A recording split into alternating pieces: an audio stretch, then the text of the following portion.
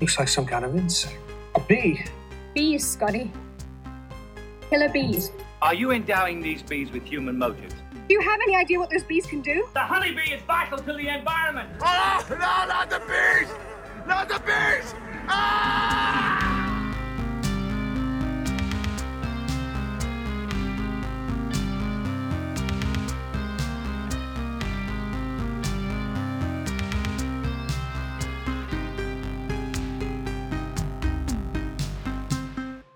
Welcome to Killer Bees. This is not a Wu-Tang podcast. No, this is a podcast where we profile B-movie and genre film icons. My name is Garrett Smith. And my name is Tori Potenza. We can be found everywhere on the internet at Killer Bees Podcast. That's Killer BS Podcast on Instagram, Twitter, Facebook, at gmail.com. Send us an email, folks. And we are part of the Movie John Podcast Network, found on moviejohn.com. That's JAWN. Our artwork is by Alex Schneider. Our music is by Christine Rayburn and her partner, Pat. And today we're talking about Spadesy, James Spader. Jameson Spader. Jameson Spader. Is that his real first name? No, I don't think so. But as No, far I as wish I it know, was. he does like to be called Jimmy. Oh, he likes to be one called of his first film credits. He's Jimmy? credited as Jimmy Spader. Jimmy Spader? I would have called him Jimmy Spades if I knew him growing up, I think. Ooh, that sounds like a loan shark or Yeah. something. It sounds like what James Spader looks like. Yeah. Jimmy Spades. It's Jimmy Spades. Yeah. Yep. Did you ever find out if the spade tattoo that he had on his arm in one of the movies we watched is Oh, that's a great a real tattoo? question. I can't remember which movie it was in, but we noticed he had a tattoo of the card. It's a spade, I guess, which is from Cards. Is that like what that is actually from? That symbol? Well, that's interesting.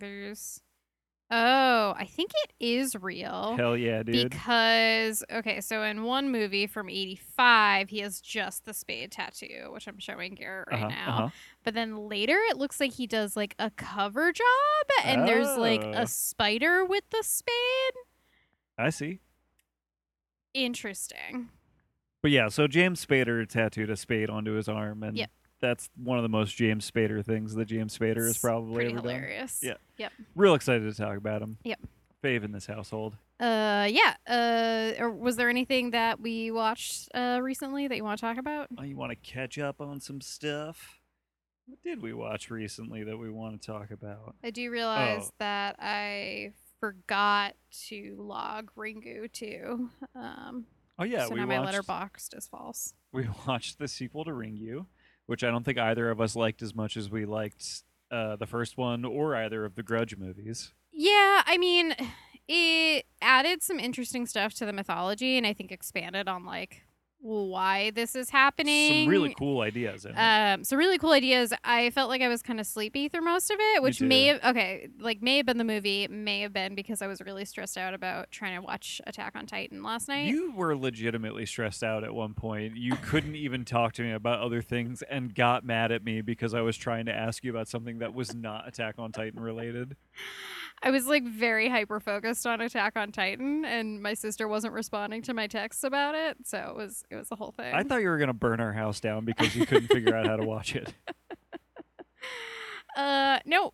But I also think it was that. Plus, I was hungry, but I just didn't eat, so it was like Okay, well, hangry yeah. with stress about watching an anime show. Well, next time, just say, I'm hungry, give me food, and Yeah, I can I know. arrange for that to happen. Yeah. We live in a house full of food. We can make sure you get some food. I know sometimes my brain is disconnected from the rest of my body, and I just like can't. I don't actually know how to like say the things that are happening with me. Yeah, I've disassociated in my time. I never did it over Attack on Titan, but I understand. You probably have done it over something dumb. Everyone has. 1,000%. Yeah, there you go. Well, thank you for joining us for a couples therapy session as a part of the Killer Bees. Yeah. But yeah, so Ringu 2, I don't know. The good ideas, but not for us totally. It didn't totally work for us. Yeah, which the way that the other there stuff- was like one moment that I thought was like very creepy and scary. Yeah.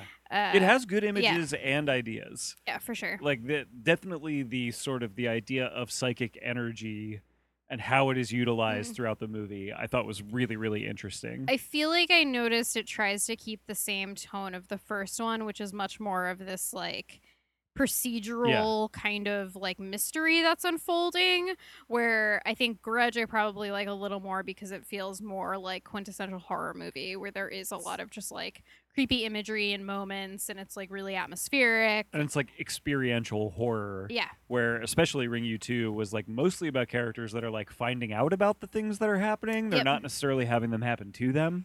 Yeah, and then it's also it's like kind of like recapping like a lot of like the first movie, and so you kind of have to like remember a lot of like the first movie, and I feel like we were both like playing catch up a little bit. But yeah, like lots of cool ideas. I'm definitely still interested to see like where the series goes. Yeah, I want to watch the American ones. Yeah, me too. Of that and The Grudge. I agree. But I figure one thing you probably want to talk about is we watched Fatal Attraction. Oh my god. Right? Yeah. Fatal Attraction was really good. Okay. I assumed you wanted to talk about this. I enjoyed Fatal Attraction as well. Yeah. I have been having a lot of fun just like watching sleazy 90s erotic thrillers. Yeah. I mean, we both discussed this. This is no Basic Instinct. Which, No. Like, I can see why people compare these two movies all the time. Yeah. I mean, they both star Michael Douglas. It's very easy to go like, these erotic thrillers about women that really want to like real bad want to kill Michael Douglas. But you know, Jan de Bont shot Basic Instinct and Paul Verhoeven directed it. Like the two of those madmen making a movie like this. Yep. It is such a different experience from Fatal Attraction, which is a good movie. Yep. But I said to Tori, I was like, this is just a movie. Yeah. Like, Basic Instinct is like a fucking experience. There were a lot of cool, like, cross-cutting between scenes. Like, the lead up to the boiling pot of water. Where it's, like, going between the wife and the kid outside. Yes. I thought that was really good. And, like, I knew what was about to happen. But I was like, oh, this would be interesting if you're just like, what are they doing? Like, what is this? That was, by the way, not what I thought was going to... That was, like, the thing that I thought I knew about the movie, I didn't know about the movie. That's, like, one of the few images of the movie I have seen. The boiling... Yeah. The thing in the pot, we'll just say. The thing in the pot. Yeah, okay, gotcha. But yeah, this was a lot of fun. Also, I think that I just think Basic Instinct is like a 5-star movie. Sharon Stone is like so good and just like manipulative in like the fucking most fun, like she's absolutely satisfying way ever. She's so incredible in that movie. And like, I thought Glenn Close was really good in this movie, but she's not fun because she's like batshit. You're just like, she's fucking intense. Yeah, like she is like kind of like cool and seductive at the beginning, and I was like, oh, I've never really seen Glenn Close in a movie like this before, where she is just being like cool and seductive, like. So I enjoyed that aspect of it, but that's like the first like 15 minutes of the movie. She escalates wildly so and fast. Quickly. Yeah. So fast. But I enjoyed this quite a bit. Yeah, me too. I did as well. I thought it was fun. Yeah. And now that I've seen like very young Michael Douglas, I understand why people are attracted to him the in sex later appeal movies. of him in these like where he's playing a little more like middle age or whatever. I understood it much more watching this than I did when we watched Basic Instinct. Yeah, which it'll be interesting to which I know we will at some point revisit Basic Instinct. I'm thinking about that. I want to watch it right now. Yeah, like now with the sort of added like, okay, now I get Michael Douglas too. Like I get, it's like now I also get what's attractive about him. It's like I know I want to fuck Sharon Stone in this movie, but like, do I want to fuck Michael Douglas? I mean, I don't know if I want to fuck him in that movie necessarily, but I at least understand the appeal. Yes, agreed. Yeah. He smokes too many cigarettes in that movie. I think is one of the things. Oh, he's like a hot mess in that movie. He also escalates quickly, where it's just like, oh, I'm like fully unraveling as soon as I meet Sharon Stone's character. Yeah. It is actually, that's an interesting sort of the shoe is The almost inverse, on the other foot in Basic Instinct, where he's the one that becomes very obsessive very quickly. Yeah. That is interesting. Yeah. Were there any other movies you wanted to talk about? I don't know. I knew that was the one that you would have a lot of like strong reactions to want to talk about. Yeah. I know this is one of your favorite movies, and I finally watched it. The Faculty. Oh yeah, you did watch The Faculty. Yeah, at 3:30 in the morning when I couldn't sleep the other day. Mm-hmm. A great 3:30 a.m. movie. Very good for that liminal headspace. I really enjoyed it. I like Robert Rodriguez as a director a lot, as you know. And I really enjoy when he's making Hollywood movies, which is not that often actually. And I think he I don't know, he shows up for those movies, and he does a lot with what he's got in that movie. I think the creature is really fucking cool. And there is definitely a rubber version of it in at least one scene at the end, which I thought looked great. But also the CG effects I thought held up fairly well for what they are. But it's also it's a fucking really weird Kevin Williamson script, the guy that wrote Scream. Everybody's really media literate in the movie, but it's got a scene where a bunch of teenagers do bootleg cocaine for like 10 minutes. That's like a whole sequence in that movie. You're right. Because that's how it's like the Thing blood test. Yep. They figure out that this bootleg cocaine that what is that actor's name? Josh Hartnett has been making and selling to the other kids. Which is such that is like a weakness of the monster. And so if they all do it and they don't die, they just get high. They're fine. Yeah. Well, like we talked about this too, it's a body snatchers movie. Yeah. So that is such a funny way to be like, so if we're going to make a teen body slasher movie, we're going to need them to do some drugs. Yeah. It's really, I really enjoyed it. It's very funny. Yeah. I mean, it's got this crazy cast where like, the teenagers it's a crazy cast of people that go on to do all kinds of other shit, right? I love watching my fellowship in movies like before Lord of the Rings. Yep. So I like love watching young Elijah Wood. And he's really good in this He's movie, great, I think. yeah. But like, Hartnett and then Clay Duvall, like there's all the Jordana Brewster is like one of the main characters who I literally only know otherwise from the Fast and Furious universe. Yep. So it's like it's fun to watch all these young actors, right? But then now that I'm like more of a movie fan and I have all this knowledge, whatever, the adult cast is crazy too. I know. Robert Patrick is fucking awesome in this movie. Robert Rodriguez gives him all these great power shots. Like he looks awesome in that movie. Fucking Piper Laurie is in it. Salma Hayek the actual is in like it. faculty of the film are They're also great. as crazy. Yeah, it's like a crazy cast. Famke Janssen. Oh yeah, who's Selma Hayek like kind of like flirty with in that movie? There's Jon Stewart. Yes, Jon Stewart. Yes, yep. Yeah, that's Jon it. I was Stewart. like, oh, she's like flirty with someone else. Where I was like, ooh, this is interesting. Yeah, Jon Stewart's really fun in that movie. Yep. Yeah, I just really enjoyed it. I thought it was really fun. Yeah, I agree. Yeah, good time. You want to talk about Spadesy? Hell yeah, dude, Jimmy Spades. I wonder if he would hate that we're calling him this. I can't tell. I feel like he seems like he is somewhat like the characters he plays, and is a bit of a darkly humored trickster. Does that seem about right? Yeah, I mean, from what I've also read, like it seems like he doesn't always do a ton of interviews. Yeah. And is like pretty like tries to keep his life like outside Pretty of acting private. pretty private. But it also seems like I've heard like he's like a pretty nice guy. Yeah. Like he's maybe a bit of a weirdo. Yeah. I think some of that aspect is probably true, but Yeah. I've heard that he's like pretty nice and chill. I get the impression Jimmy Spades would, at least he might hate that I've called him it 5 times now, but he might have chuckled the first time. Yeah, he'd just be like, please stop. Yeah. He might have chuckled the first time. So yeah, I have so James Spader has 54 acting credits, much fewer than I expected. And but most a lot of those them, are TV. Actually not that many. A lot of them are movies, but he did like because he just did some like long big series. Yeah, like Boston Legal is him, Boston right? Legal, and then I forget the other one. Blacklist is his other big one now. Yeah. And, he had that. The Practice. Oh, which yeah, is right, like right. I think he plays the same character as Boston Legal. That sounds right. I think I think they're in the same universe. Yeah. So I have a couple quotes from him. 2 of them are kind of connected, but I thought it was really funny. He said, "If I don't need the money, I don't work. I don't mind going to somebody and saying, hey, like, okay, this is how much money I need to pay my bills for the next 6 months. If you pay me that, I'll do the film." I like imagining that when Marvel came to him and said, "Hey, do you want to be in an Avengers movie?" He was like, "Yes, I need $4,000 to get through the next 5 months. Can you pay me that?" Like that he somehow under negotiated his own contract because he didn't need that much to live for the next 6 months. And Marvel's like, I guess we could do that for you. Yeah.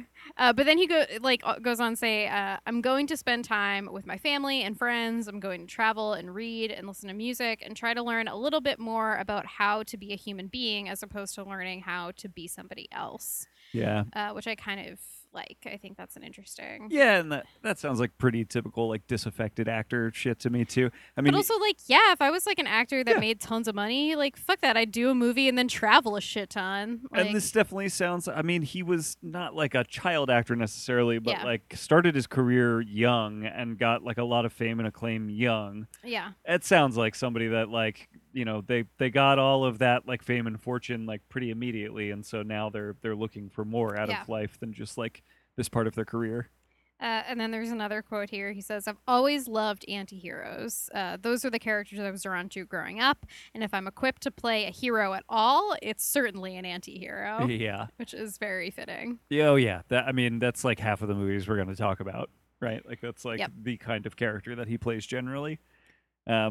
And I mean, I imagine this is how you end up with a James Spader in an Avengers movie, where it's like he probably doesn't really want to do big blockbusters, but Yeah. knows that there's like a really big paycheck in being the villain in one of them, where it's like, if I'm the villain, I don't have to come back for 30 more. I could just be in one, get that fat paycheck, and live off that for years. Yeah, it's like there's such a weird jump from his movies in the 2000s to his movies in the 2010s because he only has 3 movies and they're all like kind of bigger movies. Yeah. And that's like not really what any of the rest of his career was like. It's very strange. Yeah, I mean, you get the impression that he gets to be choosy. Yep. Yeah. He was born February 7th, 1960 in Boston, Massachusetts. Tori's Hell yeah. hometown. She loves it. Hell yeah. He attended Phillips Academy in Andover, dropped out in 11th grade, bus tables, shoveled manure, and taught yoga before landing his first roles. All right. I can imagine him teaching a yoga class, and it is very amusing to ponder. Hilarious Yeah. considering his characters.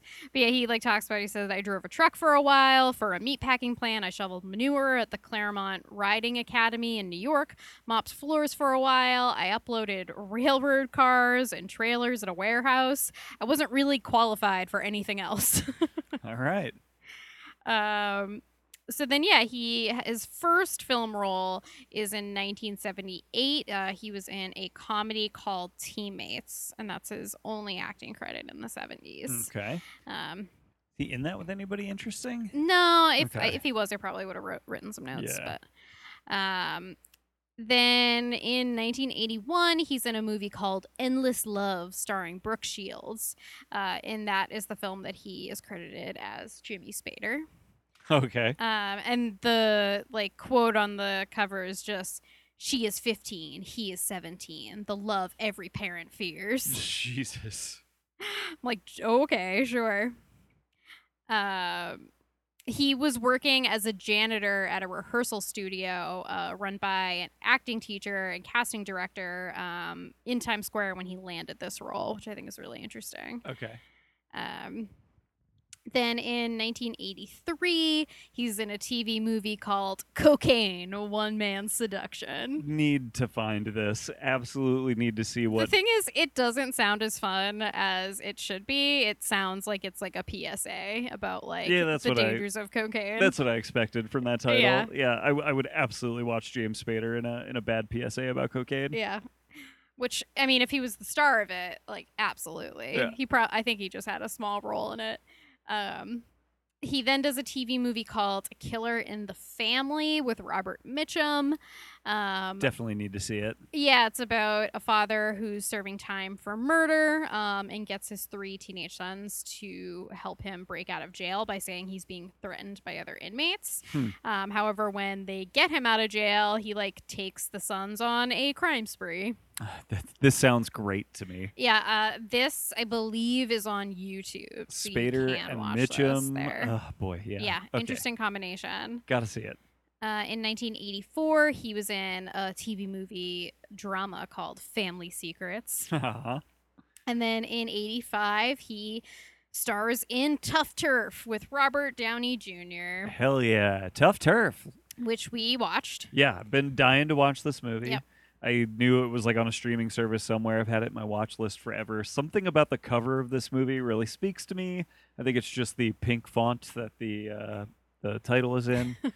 And It's like neon colors. Yes. yeah, something about it. I don't know. It just really spoke to me every time. I think I saw somebody review it as like a new wave something or other, and I was like, well, I have really been digging new wave Yeah. movies, so I was really into watching this, and I'm super glad we did. I can't believe this is his first like starring movie role proper. Yeah. Which is interesting, and he's really good in it. Yeah. He plays like a tough, like affluent kid who's like dejected because he's been like kicked out of private schools. We're supposed to believe that he's from a wealthy family in Connecticut that was basically forced to move to Los Angeles because like his dad's business like went under or something. Yeah.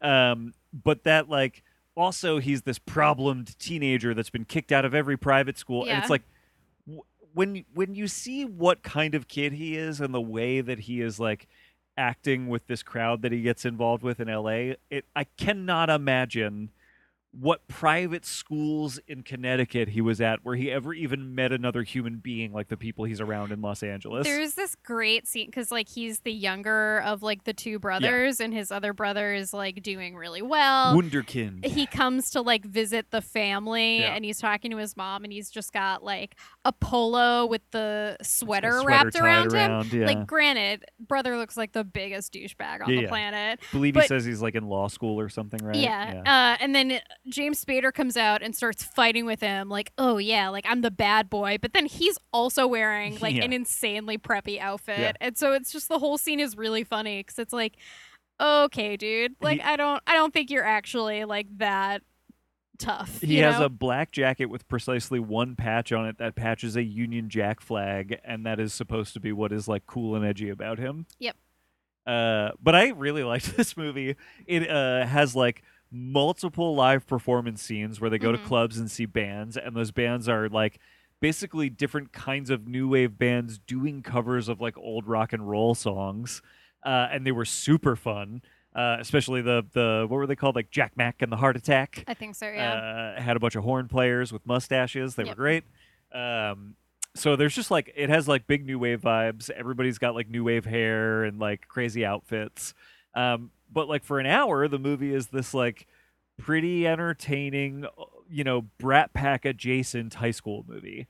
Robert Downey Jr. is in this movie as like a kind of loose cannon kid that he meets at school and starts kind of hanging around with. But Spader gets kind of dragged into this like, this bad gang of street toughs in LA because he kind of likes the one girl in the gang. And then all of the sudden, the last hour takes this turn that made Tori gasp. And it becomes this like pretty serious adult drama about one of those tough kids basically being a psychopathic murderer, and James Spader having to defend the honor of the girl that he has a crush on to this like violent maniac kid. Yeah, we talked about like some of the weird tropes this has that like other 80 movies do, where it's like, like the rich kid who's like a rebel, and like because that was a thing. But then there's also a thing in 80s movies where it's like the school bully is a legitimate psychopath that like actually will murder you. And it's stuff that I'm like, I don't think I've ever actually met any of these kinds of people in real life. Like, I don't know why they're in these movies. Well, but also in these movies, very often it's that like, in like Stand By Me, Kiefer Sutherland's character, it's like you get these characters that like you understand to be very dangerous, and they do threaten violence against other kids. But I don't know that I ever really believe they're going to commit that violence against those kids. They really are just trying to scare those kids. This movie straight up has this kid murders people in this movie. Like, no, but then there's ones like It. Like, it the bully kid, he is very violent. Just like cuts a kid's stomach, and you're like, what the fuck? Like, who are these children, and why are they just running around free? But also in that movie, like that kid is like possessed by a kind of evil, or like that evil is like making him do right. Like, I think that's later though. Like, he's legit just a bad psychopath at the beginning, and then he's possessed by like all this shit that's going on. Yeah, gotcha. Yeah, but it's just a weird trope to see in these movies. My point was that in this movie, the kid is like actually a murderer in a way that I don't think they are in other movies. It is really crazy. Yeah. I liked this movie a bunch. I thought it was really fun. After that, he's in a movie called The New Kids, starring Lori Loughlin and Eric Stoltz, about a brother and sister who move to a small town to help their relatives run an amusement park and are terrorized by a local gang.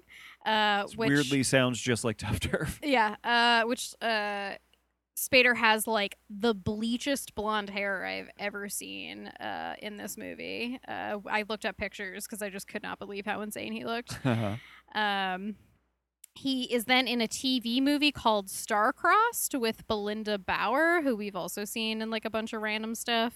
Okay. An alien woman is running from a deadly enemy and tries to hide on Earth, where she meets a young mechanic who helps her get back home and fight for the freedom of her people. That's so crazy. I mean, this sounds like Starman, just like, like with a lady. the gender swapped. Yeah. Yeah, very strange. Sounds good. And then after that, in 1986, he is in Pretty in Pink. Which we have talked about before for Harry Dean Stanton.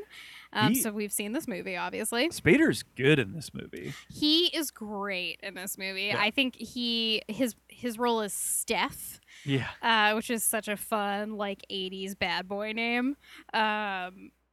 And yeah, he's like the antagonist the whole time. Yeah. He makes fun of Molly Ringwald's character. He like tries to get his friend Blaine to not date her. Yep. But then he's also like very attracted to Molly Ringwald's character and keeps hitting on her, and she just like does not have the time of day. Yeah, it's great. I read when I was like looking up information about him, I read that in an interview someone asked Molly Ringwald if she thought her character like did have a crush on him, and she was like, no, but I certainly did. And I was just like, damn, way to go. Yeah. He really, like, some of the roles we'll get to in a few minutes are a little more of this, but, like, this is where he starts establishing that sort of, like, he's like a cocky asshole, but somehow he's also likable. Like, he's more villainous in this movie than he is in some of the other roles we'll talk about. But it is that thing of, like, you're still kind of charmed by him. It's weird how he's able to utilize that in different ways. And is always still charming, but, like, plays, like, degrees of villainous in some of these. Sometimes he's kind of just, like, misunderstood good guy. It's, like, very interesting where he, like, falls in these character roles. I'm just fascinated by his ability to, like, be definitively an asshole, but also still likable somehow, you know? He mentioned in one interview, and I thought this was an interesting quote, where he just says, I didn't really look like a character actor, yet those were the roles I loved to play. Mm-hmm. And if you were a character actor who didn't necessarily look like a character actor, you had to play bad guys. And I was like, oh, that's like an interesting observation for him. And it kind of makes sense. Yeah, it sounds about right. Apparently, he was also offered the role of Blaine, but chose the role of Steph because he found playing the villain more fun. Sure. Totally makes sense. Yep. And then I think it was in one of his practices or during casting, Spader told Cryer that I figure I got a lock on this teenage asshole thing. Okay, that's exactly what I was just saying. Yep. Yeah. Yep. He knows how to do it. Yep. But yeah, he really is just like one of my favorite parts of this movie. Oh yeah, me too. He is like so entertaining in it.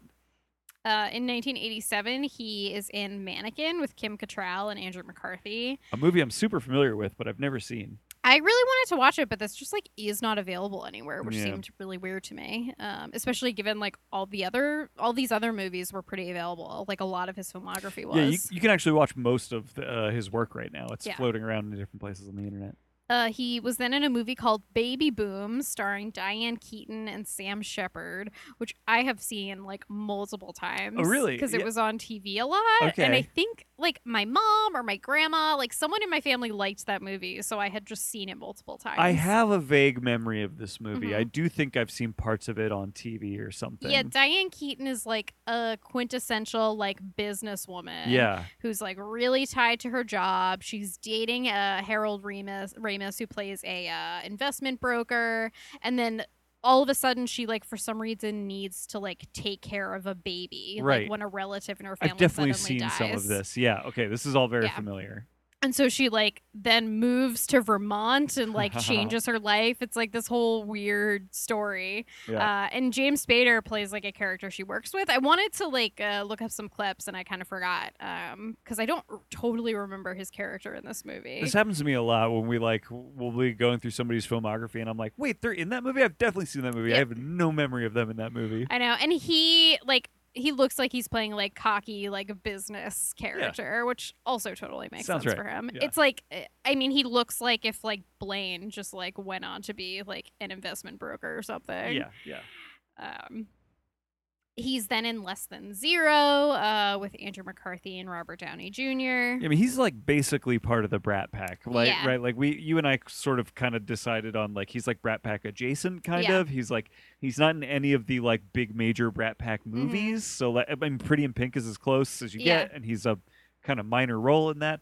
But he's like in all of these movies that surround those people, Yeah. you know? And yeah, this is an adaptation of Bret Easton Ellis's Yeah. book, and that just like I don't know that he like feels right in an adaptation of a I Bret Easton agree with that Ellis. completely. I've actually really wanted to see this mostly because I like these actors so much Yeah. now, and I would like to see them in the Ellis version of like what they were doing in movies Yeah. right now. You know what I mean? Like they were the Brat Pack. They were in these movies about like, oh, teenagers are cute and cool or whatever, Yeah. and like the Ellis version of that is like way darker and stranger. Teenagers are terrifying. Yeah, exactly. So I am very curious to see that.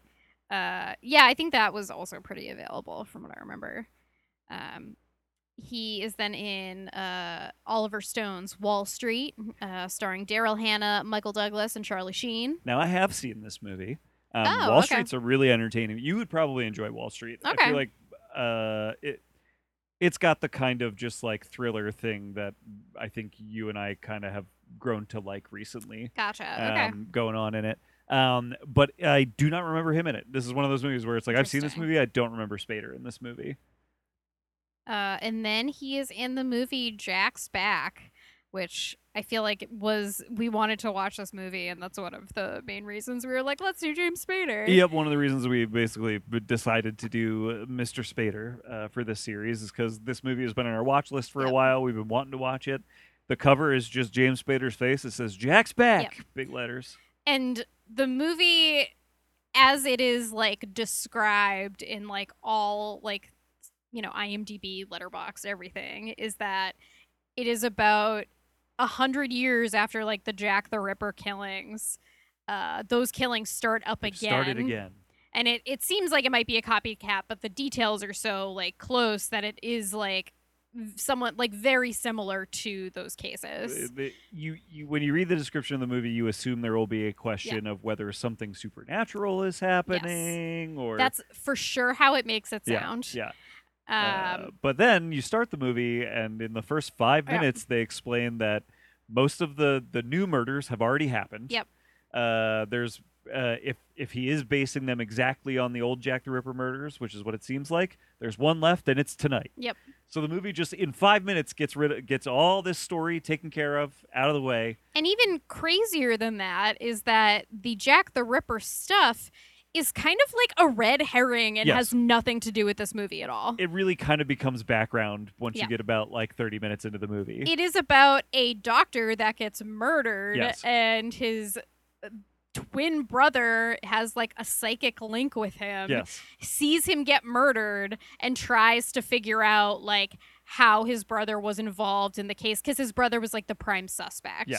And they said he killed himself and because he felt guilty, and he's trying to prove that 1, his brother was murdered, and 2, that he is like not guilty. Right, that he's not the Yeah. Jack the Ripper copycat. And James Spader plays both of the Yes, brothers. the doctor brother and the Yeah. what would you call him, the street tough brother, the Yeah. he's the brother from the other side of the tracks, basically. Yeah, Yeah. pretty much.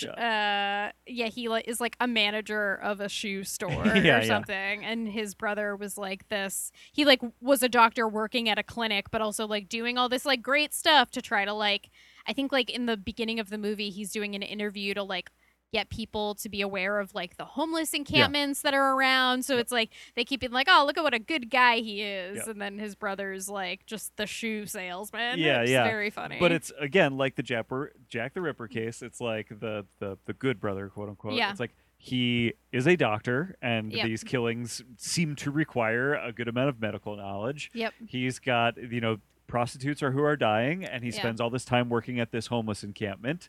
It's like all of these things like seem to add up to like this is the guy. Like Yeah. it's gotta be this guy. It's so strange. There's so much weird stuff going on in this movie. Also, who directed this? It's the Rowdy Harrington, Rowdy Harrington, director of Roadhouse. Yes. Yeah, and it's like that's the thing is this movie is kind of good in a lot of ways. Like there's like a 10-minute chunk in this movie where the plot twists like 5 times in a row, where it's Yeah. just like twist, twist, twist, twist. Yeah, Like it's so much twisting. You get some whiplash Yes.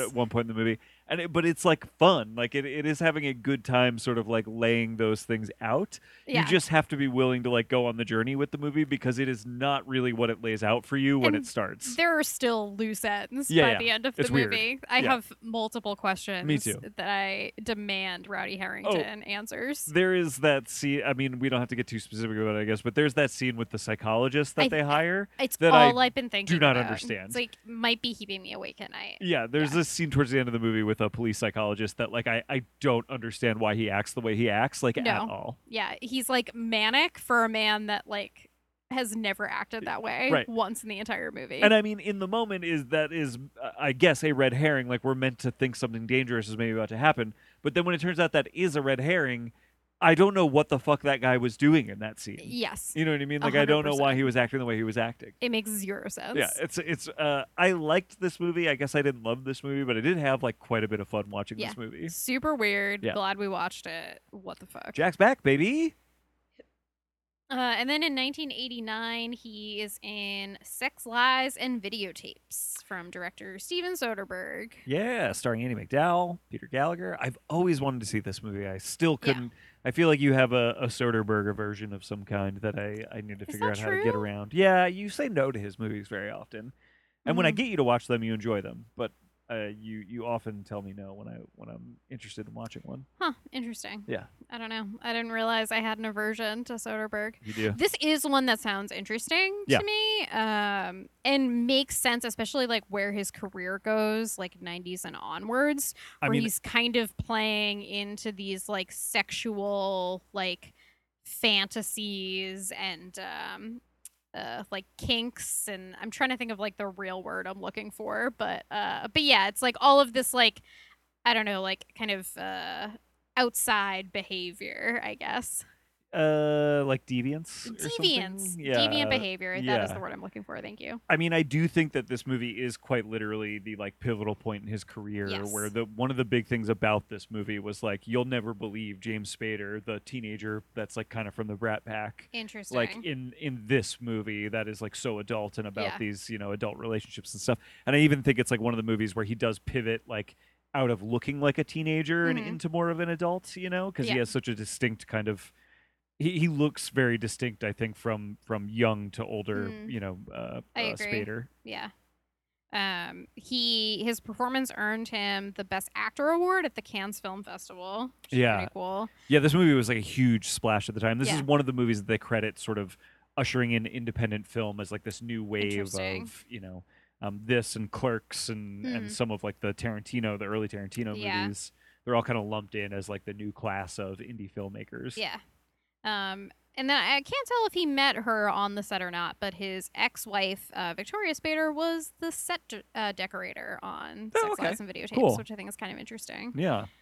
And then, after that, he is in a drama romance called The Rachel Papers, which is a very strange name. for That is a movie. strange name. I just mostly assume it's got to be about the character from Friends, Rachel. It's just like a report about her. I know, right? And then we get to his roles in the 90s. So for TV, he was on an episode of Seinfeld and Frasier. I actually I don't remember his Seinfeld episode, but like when I was looking through his credits and saw that, I was like, oh, that makes sense. Of course he was in an episode of Seinfeld. And like for someone that doesn't do much TV, it's like, oh, for 90s, you do like two of like the quintessential like 90s TV shows. That makes so much sense. In 1990, he was in Bad Influence with Rob Lowe. I want to see this one. Yeah, this one sounds interesting too. A soft and hesitant young man is in danger when he tries to break toxic relationships with a mysterious stranger claiming to be his friend. Yeah, so sounds like this sounds like our kind of trashy, 90s I know. thriller stuff. And it's like, are they sexually attracted to each other? I wonder. He's then in a movie called White Palace, starring Susan Sarandon, Jason Alexander, and Kathy Bates. All right, that's a cast. Lust turns to love for a 40-ish working mom and a 20-ish yuppie with little in common. So I assume he's the 20-ish yuppie. Yes. I mean, he would be perfect for that. I believe he is. With Sarandon? Yes, with Sarandon. Damn, that's a hot couple. I got to watch this movie. I know. Pretty good. And then in 1991, he is in a movie called True Colors with John Cusack and Mandy Patinkin. Okay. That title is so familiar to me, but I don't know why. Yeah, I don't know. It like didn't sound familiar based on the like description of the movie and everything, but interesting cast also. Yeah. In 1992, he's in a movie called Storyville with Michael Parks and Pippa Laurie. So some more of the Twin Peaks cast to talk about. While investigating his own blackmailing, a young politician uncovers his family's deep secrets. It's kind of interesting. He's then in a movie called Bob Roberts with I've seen Alan this. Rickman, Tim Robbins, Ray Weiss, and Giancarlo Esposito. Crazy cast of people. Yeah. I had never heard of this movie before, but it sounds like, based on the description and like the poster and everything, I was like, this like feels like it was like probably a cultural touchstone of the time. It just does not sound familiar to me at all. A friend of mine really liked this movie and showed me this movie years ago. It's real good. Okay. It's very funny. It's like a what would you call it? Like a farce, kind of, like just about like American politics. Yeah. And it's one of those movies that like continues to ring more true, like as time marches on or whatever. Yeah, because it says it's about a conservative folk singer who decides to run for the Senate, Yep. which... Ooh. Yep, it's exactly what you're thinking it is, and it does it pretty well. It's pretty funny. That's fascinating. And if I'm not mistaken, written and directed by Tim Robbins. Oh, interesting. Yeah, yep. Again, another movie that I did not remember James Spader was in at all, but I have seen this movie and I do like this movie. So interesting. I think you would like this movie. It's something we should watch sometime. Okay. Yeah. 1993, he is in a movie called The Music of Chance with Mandy Patinkin and M. Emmett Walsh. Oh, loves that Patinkin. Yep. And then he's in a movie called Dream Lover with Manchin Emick, which I would love to see. Yeah, you did want to watch this one. I know you did. This has like very big like 90s erotic thriller vibes where like I think Spader's character is like recently divorced and he meets her and like is immediately attracted to her, but then it's like she might have like a dark secret. I'm like, ooh, hell yeah. Matchkin Amick with a dark secret. I'm in. Yeah, sounds great. Sounds real good. And then he is in a movie called Wolf from 1994 with Michelle Pfeiffer, Jack Nicholson, Richard Jenkins, and Christopher Plummer. Crazy cast about Jack Nicholson turning into a fucking werewolf. Yeah. How did I not know this was a movie? Yeah. It's like a werewolf movie that, like, I think my understanding of it is that, like, I don't know, maybe it's like supposed to be more like he just transforms into like a wolf, like not like a wolf man. Also, I have to read the description that was on IMDb because it made me laugh. Publisher Will Randall becomes a demon wolf and has to fight to keep his job. Yep. I was like, there has to be more to it than that. That is so funny. This guy turned into a wolf. He almost lost his job. Like, that's your biggest problem? They wanted to fire him. He kept coming into work. It's like, you can't be a wolf in this economy. Yeah, dude. We can't have a wolf in this office. You got to get out of here. Oh, so weird. Would love to see it, though. And then he is in Stargate with Kurt Russell, which I have not seen and would very much like to. Yeah, this is another one that's like super available. People can watch it if they want. I have seen this movie. It's been so long. I don't really remember anything about it, but I do remember James Spader in this movie. My memory of him is that he's kind of the like Jeff Goldblum in Jurassic Park of this movie. Oh, like he's meant to be the kind of hot, sarcastic science guy. Ooh, I'm into I think. I'm pretty sure my memory of that is right. I think. I'm just picturing like when Jeff Goldblum has a shirt open in Jurassic Park, but as James Spader. I'm like, ooh, okay. I hope I'm right about that. That seems right to me from what I remember about the movie. But it's been. I mean, I haven't seen that movie since I was like young. You know what I mean? Gotta watch it. Yeah.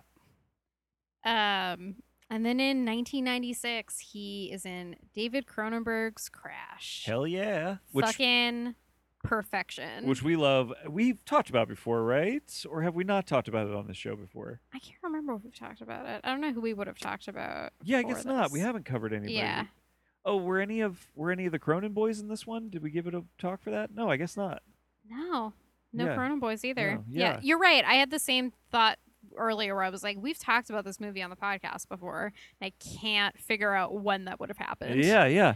Because this is great. And like one of those movies that I think you and I went into being like kind of expecting to like. Yeah. I think I'd even seen it before, but like only kind of liked it, didn't really remember it that much. And then like both came out of like this is a fucking like towering, tremendous work of cinema. It's like so fucking good. It's so this I think is gonna pair well with another Spader movie we're gonna talk Yeah, about yeah. later, where this was a movie, and this happens so often, I think, with like people that are just like trying to like talk about sex in weird genre films. Yeah. And like it being David Cronenberg and stuff too, there's that added layer. But whenever there's a movie like this that has like this kind of crazy plot with like deviant sex and kink, everyone's just like, oh, that movie's so fucked up. And that's the only thing I ever hear about the movie. And I don't ever hear people talk about like the really interesting like social and cultural and like the relationship issues. Like this movie actually just has so much interesting stuff going on with its characters, and that's never what people talk about when they like talk about these movies. They're like, oh yeah, that one's really fucked up. It is so funny how puritanical like Americans are, I because know. like even people that I know for a fact, I get now I'm realizing like, is this a thing I should even say out loud about other people? But it's like people that I know themselves have like some deviant behavior that they will engage in, will still describe a movie like this and be like, you ever see Crash? The movie's fucking fucked up, man. And it's like, I guess so, but like not really. Like that's not what it's about, really. No. You know, like, And it's like, yes, are people trying to incorporate cars into their sex play? 100%. Yes, that is definitely what's happening in the movie. And I get that is fucked up. Yeah. Sure. But this is a movie that I just like immediately drop into, and I think it's because it's Cronenberg, and I've been working on this Cronenberg project for so long, and I think in general the themes of his movies just like hit me the right way. There's like stuff he's dealing with that like are things that I'm very interested in. And so when I start those movies, I just like drop in immediately, and I'm like in that world, and I'm like awestruck by these characters, and like every word they're saying I'm like hanging on. It just happens with these types of movies for me. And so then I'm like, yeah, there's fucked up stuff in it, but like I feel like because there's like this fucked up stuff going on, you're like not actually getting to the really interesting human shit that's happening underneath it all. Well, I don't personally find it that hard to watch a movie like Crash and be like, because we have the unrated one, I think. Yeah. Well, and I don't find it difficult to watch a movie like this and just kind of immediately be like, all right, well, I don't fuck cars, and I don't want to fuck cars, and I don't want to fuck in a car that's crashing. Like, none of that is like my bag. But I can pretty immediately and easily go like, but what in my own life do I do that I relate to in this? Yeah. Do you know what I mean? Like, for sure. What is this a metaphor for, or what could this be a metaphor for? If I'm being open enough to say like, yeah, but there's also deviant things that I'm interested in, or whatever. You know, like what. I can find my way into stuff like this. I don't need to like look at it in such a binary kind of like, that's what it is, and it's only that. It's all about how this guy gets hard when he sees a crashed car. Well, like I think Cronenberg just likes talking about like metamorphosis through his movies, and oftentimes like sex and technology play a really big role in that. It's what he does in The Fly and Videodrome. It's just like a huge part of like the themes of his films. And I like those ideas, and I like these weird like groups of people that we're just dropping into and being like, oh, you think that like sexual kinks with cars is like the next step in human evolution? Like, yeah, tell me about that. I don't agree with you, but I think it's fascinating as shit. Like, Yes. And Spader is so perfect for a Cronenberg role. Oh, yeah. I think him, like, the whole cast is really great. Holly Hunter is really amazing. Yeah, she's awesome in this. I'm blanking. Deborah Kara Unger, who plays his wife in the movie. They're all fucking great. Yeah, Elias Koteas is like the cult leader. He had a quote where he says, "I have my own artistic sensibilities, and Crash complements them. It is a provocative, challenging, disturbing film made for adults. It's not a skeleton in the closet for me," which is like, I like that description of him working on it. And I know I was going to read it beforehand and totally blanked, but I have this book called Cronenberg on Cronenberg, and it's like interviews with him about his different movies. And I know he specifically talks about like Spader being someone who just immediately kind of dropped into the themes of this film and what Cronenberg was trying to do. And all of that just makes complete sense to me. There's something about the way Spader can like I got really into when we were watching his movies this week. He's really good with his face. There's something he can do with like his eyes and his face where you can see him considering things, you can see him processing things. And in Crash in particular, I feel like it's also the way he uses his voice as well, right? Like again, we'll talk about another movie where it's like he has such control over his voice and the way he speaks and the volume at which he chooses to speak at different times. Something about his face, his voice, the way he utilizes those two instruments in a movie like Crash, where it's like I feel like I can watch him tapping into this sort of like what you described before as like an almost like otherness, like an almost like he is he is going to a parallel dimension and coming back with information from there or something. Is what I'm saying even making sense? Like and I wonder too, so one of the facts about him that I found, and I forget what the term for it is, but he's one of those people that can like read something once and like completely remember it. Like there might be like a the or in like small words like he might not be able to remember, but overall he like knows the script. So I wonder if that ability also just helps him because like memory isn't going to be a problem for him, where he's able to just like really tap into like how I'm going to say these things, what inflection am I going to use, the physicality of the words as they come out of my what body, emotions am I putting through. And I know like tons of other actors are able to do that, sure, yes. But I do think there is something interesting because he also does this thing a lot where he just like stares like very intensely and delivers lines, and I'm just like, God, this really does look like it is just one cut of him doing this. Like he is just like on it and knew exactly how to do this. And he'll do that thing where he will talk deliberately and slowly, but then if there's like a big chunk of something, he can go from the slow, deliberate to giving you all of the rest of what you need to hear really quickly, very like succinctly and stated, like staccato. It's really, really interesting what he's capable of in that way. I feel like because of that, I wonder if he just gets like longer chunks of dialogue because he has so many of those moments where he is just like delivering for a while. I love it. But it's so really good. impressive, And I mean, Crash is just a fucking. I really think this is like an all-timer great movie that just has this reputation because it got like an X rating when when Cronenberg first tried to release it. Like it has this reputation that it deserves, but I think that there's like a good movie in there that people are maybe not aware of and are, more people probably would like this movie than they think. I guess it's like when people just like write stuff off because it's like genre stuff, and they're like, that's like it's probably weird or crappy or whatever, and it's like, oh, but like you're totally missing out on. And like I get it because I'm that person that kind of just wants to watch genre things too, but I think it's because there are movies like this that are total gems that I feel like delve into aspects of human nature that I just don't see in like your typical like This movie is about the limits of desire, you know, like it's but tackled in such an interesting, extreme way. Fucking great movie. You really should good. Go watch Crash. He also, I found a quote too where he just talks about like being in like an environment with parents where he felt like people were just like comfortable with sexuality and like people weren't like scared to be like just naked around each other and things like that. And I do think that's also interesting where it's like he seems like a little like less inhibited because maybe he grew up in this environment where people weren't as puritanical and weird about like sex and your body. Yeah, he's not fucking repressed. That must be nice. After that, he is in a movie called 2 Days in the Valley with Jeff Daniels and Charlize Theron. I've heard about this movie a bunch. I need to see this movie. It sounded like it's just like a kind of stories that like tie in together like throughout like Hollywood and stuff.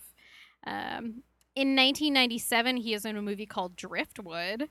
A solitary woodcarver takes an injured amnesiac on the Irish coast and tries to keep him for herself. Okay. Sounds fucking weird. Yep. I'm into it. He is then in a movie called Keys to Tulsa with Eric Stoltz and Deborah Karen Unger and Cameron Diaz. Oh, Cameron Diaz, yeah. Yeah. Interesting. Keys to Tulsa. I've never heard of that. Yeah, me neither. Also funny that he works with Eric Stoltz so much. He also has that short he does with him. What was it called? Greasy Lake? Oh, yeah, the Greasy Lake. The Greasy Lake. He's in a movie called Critical Care with Kira Sedgwick, who I really love. And then in 1998, he's in a movie called It All Came True with Michael Caine and Maggie Smith. All right. A man buys a house in Manhattan, uninhabited for decades, except the ghosts of the previous owner and his wife, and they meddle in his love life. What the fuck? Sounds For real? so fucking weird. Okay. What a weird cast, too, for Yeah. this movie. In the 2000s, for TV, he was on The Practice and Boston Legal. And then in 2000, he stars in director Walter Hill's movie Supernova. Yeah, sort of director Sort of. Walter Hill's Yeah, movie, you Supernova. did I did a bunch of research research on this because 2 people are listed in the directing credits, like anywhere you look online. Yep. The name on the actual title card in the movie is neither of the names that you find online when you look up the movie. And basically, Walter Hill directed this movie, but then it seems like maybe made some choices with it that the studio wasn't happy with. They hired somebody else to reshoot a bunch of the movie and re-edit the movie. Mm-hmm. They still weren't happy with the movie. They apparently paid like a bunch of money to Francis Ford Coppola to also then re-edit the movie. Mm-hmm. The word is it's unclear how much Walter Hill footage even remains in the movie. Like, so it's a weird mess of a movie for sure, by like all measures. I felt like in the first half hour, there was some stuff that seemed to me as a Walter Hill fan where there were just shots that felt to me like they looked like Walter Hill directed them. And I really liked those shots. The rest of it was just kind of nonsense that I don't even really remember, and I'm only like 3 days out from seeing it. Oh, it was such a weird movie, and it's got a crazy cast. Yeah, it does. Angela Bassett, Robin Tunney, who's the star of The Craft, and Robert Forster. Yeah, right. Kind of small role for him. Which, like, yeah, he was like the 3rd person listed in the cast or something, and then I was like, oh, you were only in this for 15 minutes. I also feel like this is one of those movies that, and I feel like I talk about movies being super horny all the time, especially like weird, cheapo, like sci-fi movies. Yep. But this movie was super horny. Very horny. And we were talking about the film had issues with its rating because they were They were kept trying to getting get a PG-13. They wanted a PG-13 movie. But there was stuff like embedded in the script that I'm like, well, you could have just like not done that. Yes. Like for some reason there's this thing with like they get into these pods to travel like across the galaxy and they have to be completely naked for it. And the only reason they really establish that is so that way like James Spader and Angela Bassett can be naked together in one of these pods and then she gets pregnant. Yep. There's 2, maybe 3 scenes with anti-gravity sex. Yes. Yep. And apparently this was like a big deal. This was like one of the things that they like spent a bunch of money on in the movie, was like figuring out how to do these anti-grav sex scenes. I believe, if I'm not mistaken, they spent a bunch of money basically making one and then recycled that footage and CGI'd other actors' faces on it so that other characters could also have zero G sex. I feel like that does not surprise me at all. Yeah. Just a really strange movie. So weird. Also strange in that, like, and again, it underwent all these reshoots and stuff, so who knows, like, how you get here. But, like, the third act, the main character of the movie, James Spader, definitively the main character of the movie, is separated from the rest of the cast for, like, the entirety of the third act. And all of the really eventful shit happens with the rest of the cast back on the ship, while he's doing some pretty boring shit on like a weird like structure on a planet. And then he just comes back to save the day, essentially. Yeah. It's the really strangest bizarre thing. Which, that has to be something that happened with the filming. It has to. Because it just seems so it's such a weird it's such a bizarre storytelling choice. Yeah, why would you separate these all these really interesting characters? Yeah. It's really bizarre. I didn't necessarily expect to like this movie, but when I saw that Walter Hill was involved, I was like, oh, we should definitely watch it. Yeah. And for the 6 shots that I was sure he directed, I was like, oh, God, I want to see his movie of this. There's these beautiful shots occasionally, but then everything else is like really generic and, Speaking of weird movies, after Supernova, he was in The Watcher with Keanu Reeves and Marissa Tomei. And the only reason we watched it is because Keanu Reeves plays a serial killer, and I needed to watch that. Yeah. I just needed to know what that was. And on that front, delivers hard. Oh, my God. Keanu does murder dances, but gets so In the excited about intro. murdering, he dances. To douchey 2000s music. Yeah, it turns out all movies from the year 2000 have the exact same soundtrack. It's so funny. Yeah. Yeah, I forget if it was like a zombie song or a Manson song. It's or like a Rob something. Zombie or Yeah. they all have the same soundtrack. It's Orgy, it's Rob Zombie, it's Marilyn Yes, Manson, yeah. it's And so yeah, it's like this cat and mouse game between Keanu Reeves and James Spader. Spader's like an FBI agent who had been on this serial killer's trail for a while. It got to the point where they were literally like Joker and Batman. Yep. They were toying with each other, and it destroyed Spader's career. He had to move away from that city and move to a different city where that serial killer has now followed him. Because he's essentially in love with James Spader. Yes. Yeah, they almost explicitly are like, we love each other, right? Yeah. He's like, I almost quit killing because you were gone. Yeah. And so then I needed to follow you and keep killing people. Yeah. And I was like, oh, that's romantic. Yeah. Yep. It is almost explicitly the sort of like Joker Batman psychology that everybody is now very familiar with. It's really funny too because like obviously Keanu Reeves is a very attractive human being. Yeah. But he is so explicitly creepy that it's wild that women actually fall for what's happening. I know. He's just like, he'll just be like, oh, you're so beautiful. And the way you're just like, oh God. Like it's so cringy the way he's saying it and looking at her. But she's just like, oh my God, thank you. You're like, no. And I mean, I think what the movie wants us to think is that like, wouldn't this be scary? He's so good looking that it's like disarming. Like people are willing to do things they wouldn't do with other people. Yeah. But it comes off very strange. There's like a scene with a homeless woman asking for change, and he's like, I'll give you change if you dance with me. Yeah. And you're like, what the fuck? This dude loves to dance. He dances like 7 times in the movie. Oh, it's his favorite. Yeah. I mean, this wasn't good, No, this was a pretty bad movie. but like, I'm glad we watched it. Me too. There's like lots of things to like. I mean, Spader is getting like shabby and shambly and like playing his asshole character but broken. Yeah. And it's like it turns out it's this other mode that he's really good at, which is just like sort of a hollowed out shell of a person, you know. For sure. Which I think he's done a few times and is very good at as well. And you know, Reeves is just doing some really weird, strange stuff. This is from that part of his career where I don't know that people knew exactly what to do with him, and I don't know that he knew what he wanted to do with his career, you know? And so he's like, he gets in these weird roles and things where you're like, I don't know what's going on here, you know? Yeah. There's definitely reasons to recommend this, but also it kind of looks like a fucking album cover from the year 2000. It's real bad. Also true. Yeah. In 2001, he is in a movie called Speaking of Sex with Lara Flynn Boyle, Bill Murray, and Catherine O'Hara. Oh, I've never heard of this. I like all those people. It's about a marriage counselor and a male depression expert who try to solve a couple's marital problems. Okay. Interesting, I guess. And then in 2002, he is in Secretary. Hell yeah. Which we watched. This is the other movie we were referencing with Crash about where literally right before we watched it, a friend of mine was like, oh man, that movie is fucked up. And then we watched it and I was like, I loved that movie. They're so cute. It was very cute. Yeah.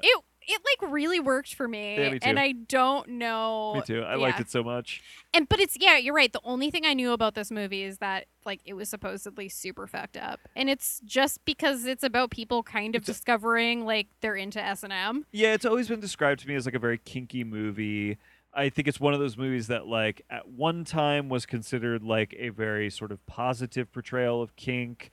I think has now become like a little bit dated, you know. I don't think people are as enamored with it specifically as a positive depiction of this kind of kink, you know. Yep. But I actually think it's like pretty respectful to this kink and stuff, you know. I it's agree. Like I think overall for being a Hollywood movie, it's like pretty respectful to this kink and mostly depicts it pretty well. Yeah. I mean it again, it's like I suppose that this is considered deviant sexual behavior, but the actual relationship at the heart of this movie, the way that it is depicted, and the way that these people grow as people because of their relationship with each other, is really good and interesting and has depth to it and is cute and like I Yes. liked it so much. 100%. Yeah. Yeah, all of those things. Yeah. Yeah. It was Also, great. this guy has a fucking secretary needed sign like it's a vacancy at his So fucking funny. law office. It's really weird. But then he just like takes care of orchids, and Yeah. you're like, oh, that's cute. Yeah. This is so sweet.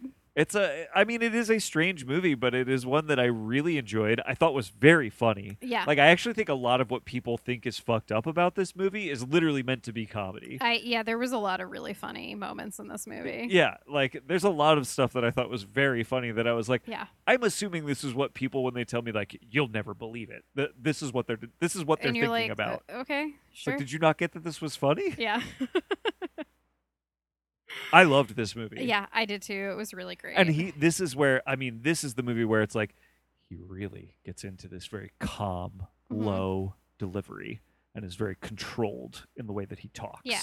And it like adds so much to what he's doing with this character and the idea of this Mhm. character who like at a certain point in the movie you realize part of his kink is being in control and Yeah. having all of this control over his world and things Mhm. in his world. But like in reality wants to run away from this as much as she wants to run away from her cutting. Like Yeah. thinks that this is something that is wrong with him and that has something to do with why he presents himself in this way and why he talks in these. You know what I mean? It's like Yeah. he bakes so much into the layers of this character and the way that he talks, the way that he Yeah. moves, how specific and controlled this man is, Yeah, and I mean, it's he's playing someone who is like has this kink, but is also kind of repressed and thinks that it is bad that he has this kink, Yeah. and it is something that he needs to overcome. Yeah. And so it's interesting watching him play someone who does have this kink, but like is very like repressed Yeah. about everything that he's doing, and he- it works really well. He treats it as if it's an addiction, Yeah. which is sort of what people try to teach her about her cutting and stuff. Yeah. Mhm. And it turns out for these two people, what they were running away from is something they find in each other. Yeah. And I just think that's beautiful. I do too. I really It liked was really nice. Yeah. After that, he is in a movie called The Stick Up, directed by Rowdy Harrington. Oh, what? He did another movie with Rowdy? And then in 2003, he's in a movie called Eyewitness, directed by Rowdy Harrington. What? He's in that many Rowdy Yes. movies? And Okay, that well- one is him, Jeff Daniels, and Portia de Rossi. Okay, we gotta watch these movies. It's insane. I can't believe it. I think it turns out I like it because you and I love Roadhouse. Like Yep. we love Roadhouse. I think we like Rowdy. I think we like Rowdy. We gotta watch these Rowdy Yeah. Spader hookups. We Who gotta knows watch what the later ones are like? Yeah, but, he's then in a movie about called Alien Hunter about a alien black box that is found in the South Pole, and a government agency is conducting experiments. I mean, this seems like a movie that he made because he was like, I need more money for the For next sure. 6 months. In 2004, he's in a movie called Shadow of Fear with Aidan Quinn and Robin Tunney. When a young man accidentally kills someone, he is plunged into a rich man's world of blackmail, betrayal, adultery, and murder. Wait, I like the way people aren't seeing this, but the way this is written is of blackmail, betrayal, adultery, and ... murder. But also, he was already involved in murder because he killed someone. I know, and accidentally. also, like, so it was already in his life. And they're trying to, like, I don't know, make some grand distinction between murder and things like adultery, betrayal, and blackmail, which I'm like, I don't know. Yeah, it's like chill. Yeah. And then we get to his roles in the 2010s. So for TV, he had a recurring role on The Office where he played Robert California. Yeah, where they make use of all of the things that we love Yeah. about Spader. They make use of big time in that. Yeah, there's like a lot of stuff about those later seasons of The Office that aren't great. Right. But Where Robert California is the best thing He's about him. incredible. Yeah. There's this really funny scene because like he makes Jim very uncomfortable, Yes. which is really funny to me because Jim is never really uncomfortable by anyone. Well, and it's like, because his read on... the way he plays Robert is so good because it's like, one, it's the deviant kind of character that we've Yes. talked about, right? But two, it's that he is unreadable by other people. Yes. He is the kind of person where you just can't figure out, like, is he No. joking with me? Is Yeah. he serious? Like, people cannot get a read on this guy. And I get that, Yeah, you know? yeah. I mean, I've never worked for Robert California, but I definitely have worked for people like I could not read and Yeah. it drove me crazy Yes, every yeah. single day. Yeah. But there's this one scene where he's like, Jim, do you want me to give you the sex analogy or the like nature analogy? And Jim's like, oh, I'd rather have the nature analogy. And then he's just like, okay, well, when it comes to sex, and then he just immediately starts going into like inappropriate sexual stuff, and it's so funny. Yeah. And then he has that great scene where he's on the phone and he just goes, I'm the fucking Lizard King. And I think about that all the time. Oh man, he was really, really funny in that role. He was incredible. And it's like, remember when they did the whole like we're replacing Michael like storyline? Yes. And it was like Will Ferrell, Jim Carrey, like it was these big heavy hitters, and then Spader was like kind of the like the least expected. You're like, I don't know what to, but then is so perfect for what they end. I don't know. He ends up being the of all of these great people that they bring in, he is the right one. Because he's part of that montage of all those great actors. But then he does this thing where he like doesn't actually answer any of their questions or like give them any of the information they need. But he is just so weird, but also insanely charismatic that they're just all under his spell, which is also a really funny aspect of that character to me. It's like he's so weird and creepy and off-putting, but then also manages to like totally entrance people. It's great. Love it.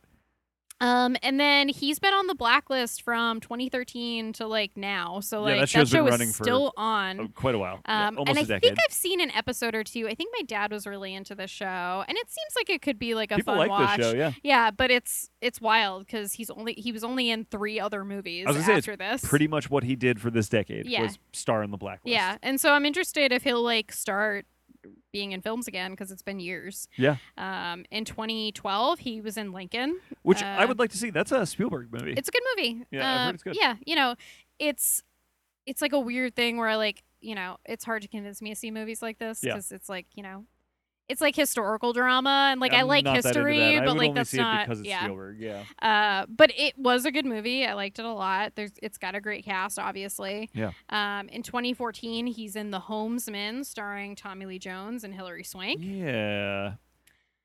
And then in 2015, he was in Avengers: Age of Ultron. Yes, he was. He played the titular Ultron. Yes, he is Ultron, which I found a really funny quote where he just says, "What the hell can I bring to an 8-foot robot? You know, I don't. That's not my skill set." Real quick, Tommy Lee Jones wrote and directed The Homesman. I thought I knew that. Oh, gotcha. That was what I went to look up there really quick. Yeah, he's like actually directed like a couple of late period westerns. I think today might be his birthday. I saw someone post about. Oh, happy birthday! Someone, what's that movie we watched recently that we liked? Black Sun or? Oh, Black Moon Rising. Black Moon Rising. Yeah. Yeah. With Tommy Lee. Yep. Yeah. Someone posted about that recently, and I was like, that's great. Yeah, but yeah, I mean, okay, so Avengers: Age of Ultron is probably one of my lesser favorite Marvel movies. It's not great. I honestly forgot he was in it because I haven't seen it like since the really good thing about it. I think he's is fun very in good. That role. Yeah, he again, it's like his whole thing with the way he can control his voice. Yeah. And then the idea that Ultron is this like robot that goes on the internet for 5 seconds and is like, okay, humanity deserves to die or whatever. It's like that. Yeah, that all of that reads as Spader to me pretty well. Yeah. I get him as that character very good, you know. Well, and like one of the things I saw was like people talking about how like it's interesting how they've like taken this like sexual energy that he had in so many roles and like now that he's older, they're like using it for like comedy. Yeah, yeah. And he doesn't have like sexual energy in an Avengers movie. Right. I feel like sex doesn't exist in Avengers Agreed, movies. Yeah. But he does still have some of that like essential like charisma and there's like the humor element of it too. And I think he does that really well. And what I read was like he like didn't know like how the fuck am I gonna play this robot? And so they kind of helped him along figure out like, oh, okay, like this is the kind of like character we like want you to be. And then it made like much more sense to him, which is interesting. And yeah, it's funny that he is a villain and he's in the Marvel universe. That's weird to me. It's really weird. And if you look at again, this is his most recent credit, you know, other than The Blacklist. Yeah. This is his most recent last credit. movie. And if you look at every credit we just mentioned before this, I bet he had never stood in front of a green screen before. You know what I'm saying? Like, it must have been hard to act in Avengers: Age of Ultron for him. You know? Have to imagine. Yeah. So that's it for his films. He won 3 Primetime Emmy Awards for The Practice in Boston Legal. I thought I knew that it wasn't just like... I thought I knew that was a very popular, well-regarded show. He received a Golden Globe and several Screen Actor Guild nominations as well for those roles. Apparently, he is someone that does not like to watch any of the movies he's appeared in. That makes sense to me. Yeah. He seems like that type. Also, IMDb mentioned he loves cooking and is an excellent chef. That honestly weirdly makes sense to me, too. Yeah, would love to have a meal cooked by James Spader. I found a note, too, that he has very poor eyesight and cannot wear contact lenses. He said that in roles in which he does not wear glasses, he can barely make out the faces of the actors across the room from him. That is insane. Just so wild. Also, apparently, he was close friends with John Kennedy Jr., which is really fascinating to me. They went to the same high school. So he is actually like kind of a rich kid from the East Coast. Yeah, I mean, I don't know if he was rich. Like he worked a bunch of weird odd jobs while he was trying to like true, make right? it. Okay. I think like one of his parents at least was a teacher or something. Okay. But like you know, but he's been around that like waspy world. Yeah, it's like that just affluent Boston yeah, community, which is just kind of interesting.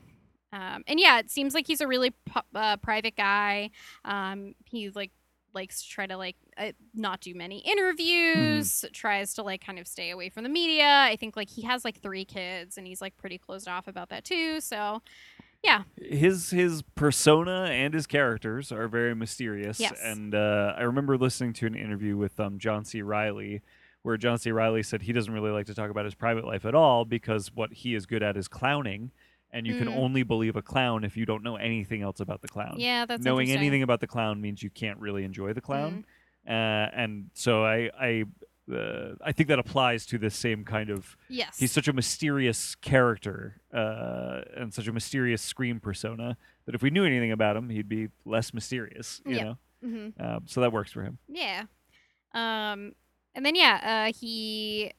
I found some information on him from a Rolling Stone article, and then also budgetsavvydiva.com, which had Spader and Paul Bettany talking about working on Avengers together. I bet budgetsavvydiva.com is your homepage. Yeah, it's definitely is. And then also some of the information I found was from a different article, but apparently appeared in a Playboy interview that he did as well. Yeah. Of course, that's where he's like, yeah, I'll give an interview to Playboy. Yep. Yeah. So that's Spady. Well, I greatly enjoyed talking about Jimmy Spades. Yep. I loved watching his movies. Like, even the bad movies we watched were so entertaining. Yeah. He's just I think he is like a magnetic screen presence. I agree. He's really good. And he's really evolved as an actor in such interesting ways. Well, it's also interesting, too, because when I was thinking about doing him, I mean, most of his career does seem to be, like, weird genre B movies and things. But I'm like, he, like, I don't know, like, lives in the cultural mindset in such a strange, specific way that I almost wasn't sure if he was, like, good for the podcast. I do think people think of him as, like, an A-list movie star. Yeah. But he's only been in 54 movies. I know, and a lot many of it, of them are, the kind of stuff that we like and talk about. Yeah. Yeah, or like, kind of these like indie gems that have gained popularity and like some cult status and stuff. It's very, I think like Lincoln and Age of Ultron are like the biggest things he did. Yes. And those, are in his later years, which is fascinating. Yeah, I know. It is interesting how he looms large in like American culture. Yes. Given that, and that maybe it's just the role he's had the right roles on TV, and people just know him from quote unquote being in their living rooms or whatever. I don't know, but he's the quintessential American asshole. Yeah. God, we need to watch those other Rowdy movies that he's in. That's my big promise to myself. Gotcha. Gotta watch them. All right. Sounds good. Let's wrap up. Okay. You can find me on the internet at Philadelphia. That's with an F. Check out my Letterboxd. I like being there. You can find me, Tori Potenza, on the social media and things. I should have a new Women Who Kill up on Movie John for the month of January that you can check out as well. And email us. killerbspodcast@gmail.com. Send us an email. Just say hey Yeah. or whatever. Tell us what you're watching. Yeah. Let us know if there's something we should have watched from somebody we talked about, somebody you want us to talk about. Yeah. Yeah, I have compiled all the suggestions people have given us via email or social media. Fucking really long list. So yeah, I appreciate them. I have your lists. I promise we will get to things when we can. They were all great suggestions as well. Thank you. All right, let's get out of here. Yeah, buzz. Buzz.